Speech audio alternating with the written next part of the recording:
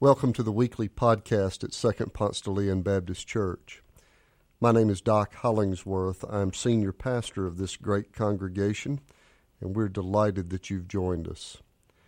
Our prayer for you is that as you listen to this message, you might feel closer to God and closer to God's hope for you.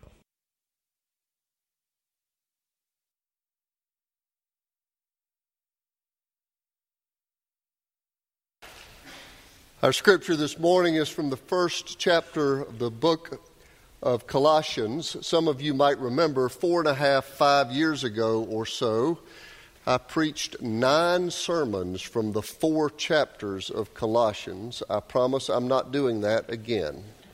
That was a book project years ago, but we are revisiting this soaring, beautiful hymn of the centrality of Jesus Christ in the first chapter of that letter. He is the image of the invisible God, the firstborn of all creation. For in him all things in heaven and on earth were created, things visible and invisible, whether thrones or dominions or rulers or powers. All things have been created through him and for him. He himself is before all things, and in him all things hold together. He is the head of the body, the church. He is the beginning, the firstborn from the dead, so that he might come to have first place in everything. For in him all the fullness of God was pleased to dwell, and through him God was pleased to reconcile to himself all things, whether on earth or in heaven, by making peace through the blood of his cross.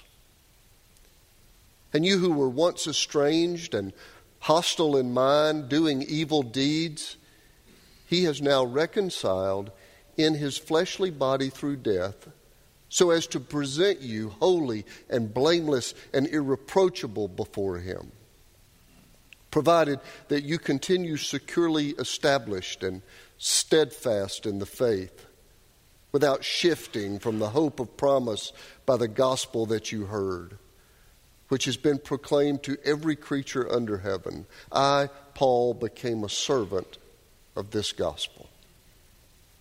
I am now rejoicing in my sufferings for your sake, and in my flesh I am completing what is lacking in Christ's afflictions for the sake of his body, that is, the church. I became its servant, according to God's commission that was given to me for you to make the word of God fully known, the mystery that has been hidden throughout the ages and generations, but now has been revealed to his saints. To them God chose to make known how great among the Gentiles are the riches of the glory of his mystery, which is Christ in you, the hope of glory. It is he whom we proclaim, warning everyone and teaching everyone in all wisdom, so that we may present everyone mature in Christ. Well, for those of you who got up and got ready, coming to church with a burning need to know more about the ancient history of pagan worship, you're in luck. You're going to leave so immensely satisfied. Idols and the worship of multiple gods, there is a burning curiosity to be sure, and I'm here to cover those maddening questions about the Canaanite gods. When we survey the biblical witness, we see all the worship practices. It can seem a little primitive, their worship of the pagan gods, even silly to us now. But the ancient world had limitations, and we do too. The people of ancient civilizations were just trying to imagine how the world worked, and then they put language to their experience. So consider this. They planted crops. Sometimes it rained, the crops drank, the crops got healthy, they grew, they produced. Sometimes it didn't rain, and the crops withered and died. So the ancients figured that there was a god, some unseen force, that they needed to appease and satisfy so that the god of the weather would do with the weather what was needed for their crops to flourish. And the ancient farmer would give that god a name. That's what we do. We put language to our shared experience. So you and I have agreed that the choir just sang an anthem and not a lawnmower. We put language to our common experience. And so they would name these primitive ideas, and the Ugaritic writings tell us that the ancients agreed to call the god of weather Baal. In Southern English, we call him Baal. They were Baal worshipers. You might even make sacrifices to the god of weather. You surely wouldn't want to tempt or anger one of the gods in charge of okra and fresh tomatoes. So you would make sacrifice. And there were other gods, a god for nearly every experience in life. Every common experience seemed to have a god. Ancient Canaanites called the sea god Yam, which is particularly confusing because yams have no place in the sea, but we'll put that aside. As our experience and understanding of divine activity developed, we've come to understand there is one God, one divine being personified in Jesus Christ, one great mystery that holds all of life together. We've come to understand that there's not a God of the sea and another God of knowledge and another God of fertility and another God responsible for growing tomatoes and okra. There is one God, the God of the Israelites, called Yahweh. And the beginning of wisdom, the foundation for living fully, is to understand that the Lord our God is one. One God. The concept so fundamental, so important that the very first law scribbled on the tablet coming down from Mount Sinai says simply, "Thou shalt have no other gods before me." Except it was not written in King James English. That's just how we're accustomed to hearing it. No other gods. The question is, did this clear and simple message get through to the worshiping community? One God who deserves all of your devotion. Fast forward 1,600 years. 1,600 years after the time of Moses, a lot can change in 1,600 years. Remember, just 40 years ago, our phones hung on the wall and we went to the movies. That's just 40 years. 1,600 years, a lot can change. Paul is now living in a Greek culture that was advanced in every possible way, so different from the time of Moses. But one thing that had not changed is that the prevailing culture still worshiped many gods. Strangely, the Greek gods, their names are more familiar to us than the biblical gods that were given names. Probably because Marvel Comics never did anything with the biblical gods. But we know the Greek gods, many of them. Poseidon, the god of the sea. Aphrodite, the goddess of love and beauty. Nike, the god of victory, and later the maker of sports apparel. We know these. But ruling over the vast family of gods from his home on Mount Olympus was the great god of the sky, Zeus. Zeus, who is the god of power and control and erotic conquest. And in this Greek-influenced culture, the Apostle Paul writes to a gathered group of Christians meeting regularly in the home of one of its wealthier members. This was common. They would gather in each other's homes, and Usually because they were in each other's homes, they'd have a meal together and they'd discuss what they were experiencing and learning about life in relationship with the risen Christ. Correspondence moved slowly in that time, but every now and then a letter would come from another Christian leader of another place. It was such a treat when you get a letter that would come from one of those leaders telling you about what was going on in other Christian communities in the ancient world, and letters that would encourage and teach.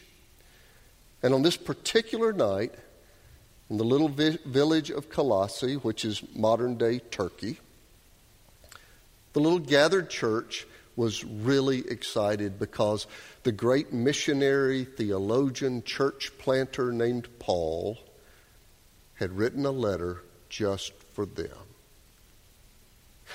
The scholars call this an occasional letter. That is, it's written for a particular group. It's not a just general theological essay.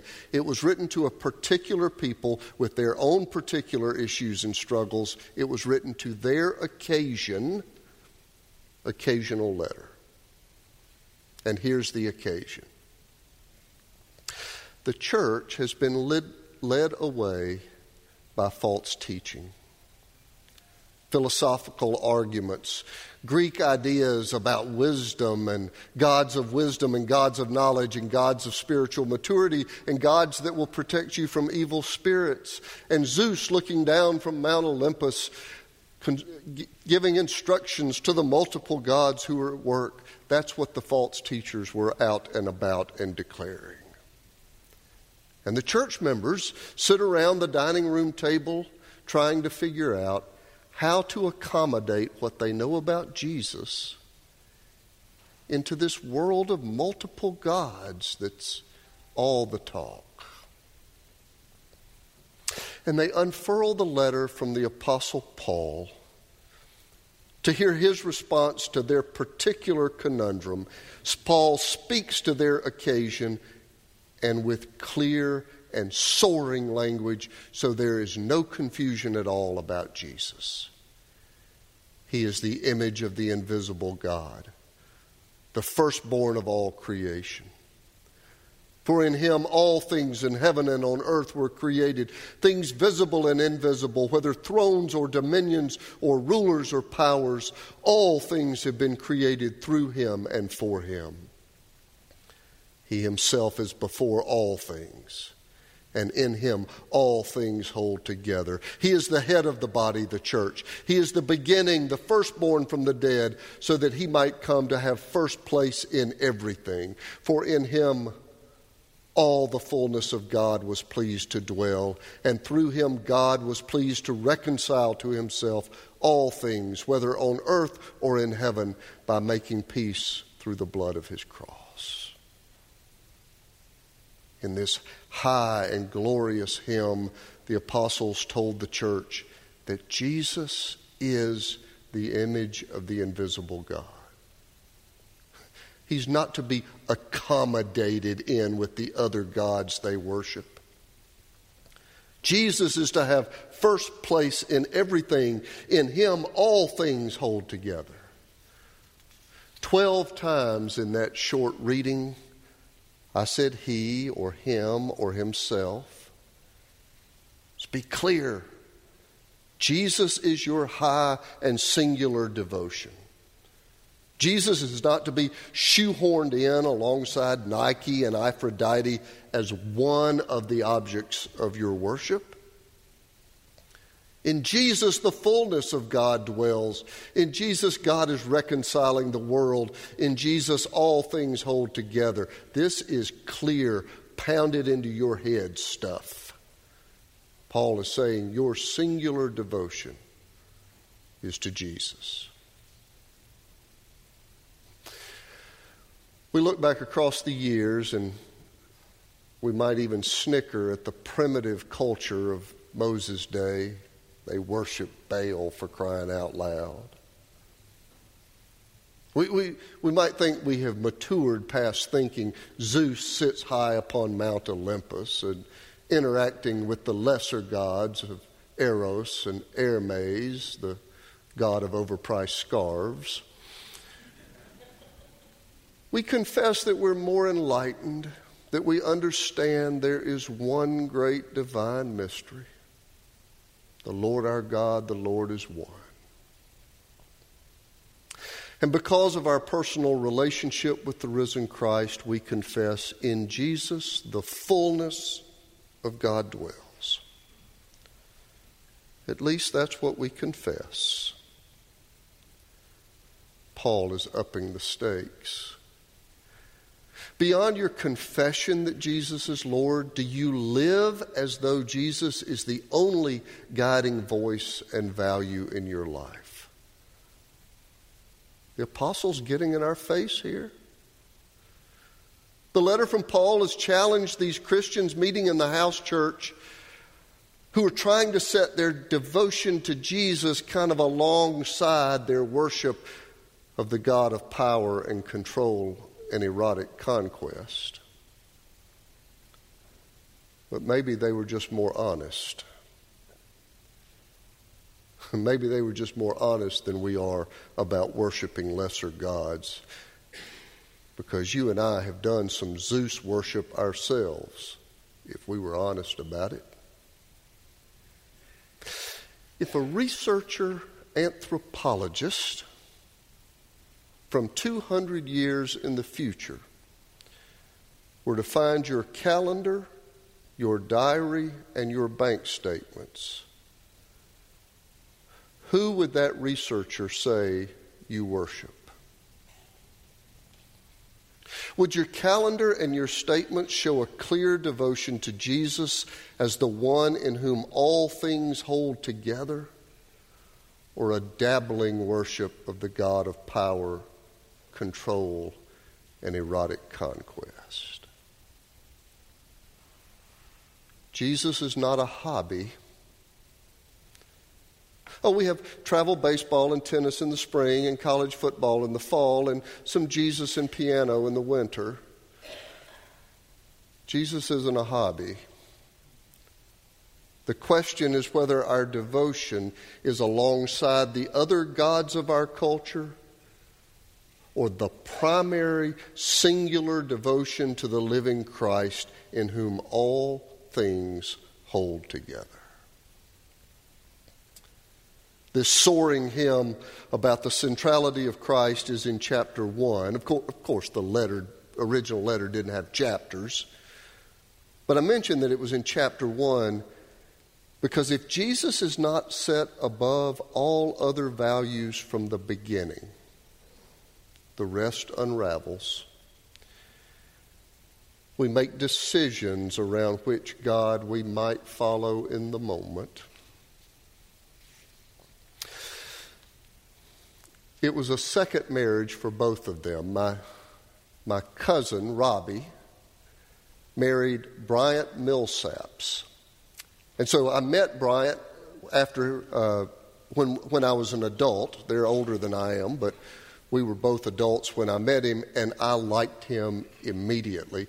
And everybody likes Bryant immediately, which is why he had such a successful career in Tennessee politics. He was a politician when they first got married. He was elected Secretary of State in 1990. A lot of people were edging and hoping that he might run for governor of Tennessee. But his real ambition was to be president of the University of Tennessee. So when the sitting governor offered Bryant an opportunity to head the Tennessee Higher Education Commission, he jumped at the chance because the Higher Education Commission of Tennessee was this prestigious agency that gave oversight to the University of Tennessee and all the rest of the state colleges and universities. So Bryant was an early political success. Now he was on his way with his next steps in his high-profile career, and everything seemed lined up just right. And then he was fired by the governor. According to the interview Bryant gave the Chronicle of Higher Education, he was ousted because he refused to break the law. He said that he was asked to destroy an unfavorable personnel record of one of the governor's friends. In this article, the governor's office had a chance to respond. The spokesperson said simply, "I don't think the governor would care to rehash any of it." Bryant was fired. I called him one afternoon in the middle of all this just to check on him to see how, all of this is playing out in the media.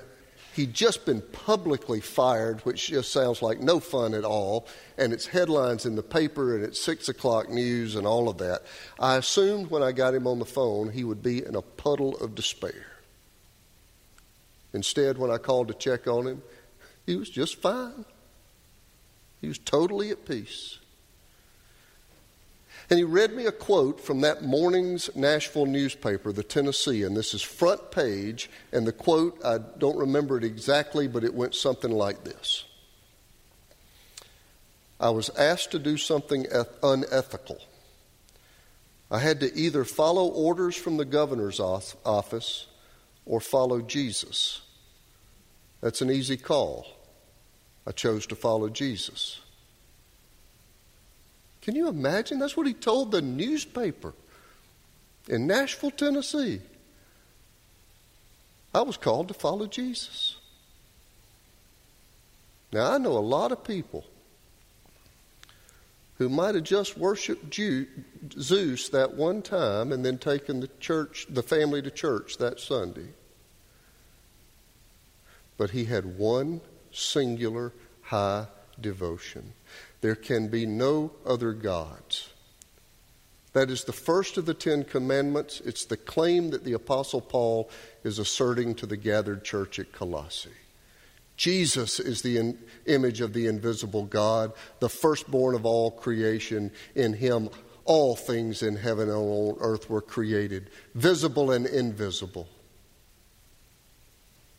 In this astonishing mystery of love, we are in covenant relationship with the living Christ, the firstborn of all creation, and the singular God of the universe wants to be in relationship with us. Now, a lot of times on Sunday when we gather in here, and rightly so, we come into this room and we worship and give thanks for the many blessings that are ours because of the God who has never broken covenant with us. But today we declare our part in the covenant relationship. We offer our total, undiluted devotion and obedience to the one who was created in the image of the invisible God. We face due north. We accept the demands placed on us. We do not worship the God of power, control, and erotic conquest. We commit ourselves to Jesus, as Paul said, so that he might come to have first place in everything. We profess that in him all things hold together, but we also live that singular devotion because Jesus is not a hobby. We hand over our calendar, our checkbook, our lives to satisfying our purpose. All things have been created through him and for him. We devote ourselves without fine print or restraint to being ethical and loving, good. We are Jesus people.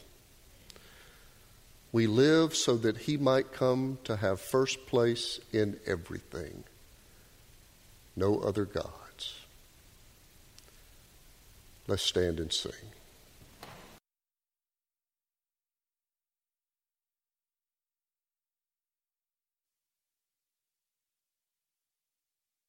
Thanks for joining us. If you live in the Atlanta area or visiting Atlanta, come and worship with us in person on Sundays at Second Ponce de Leon Baptist Church.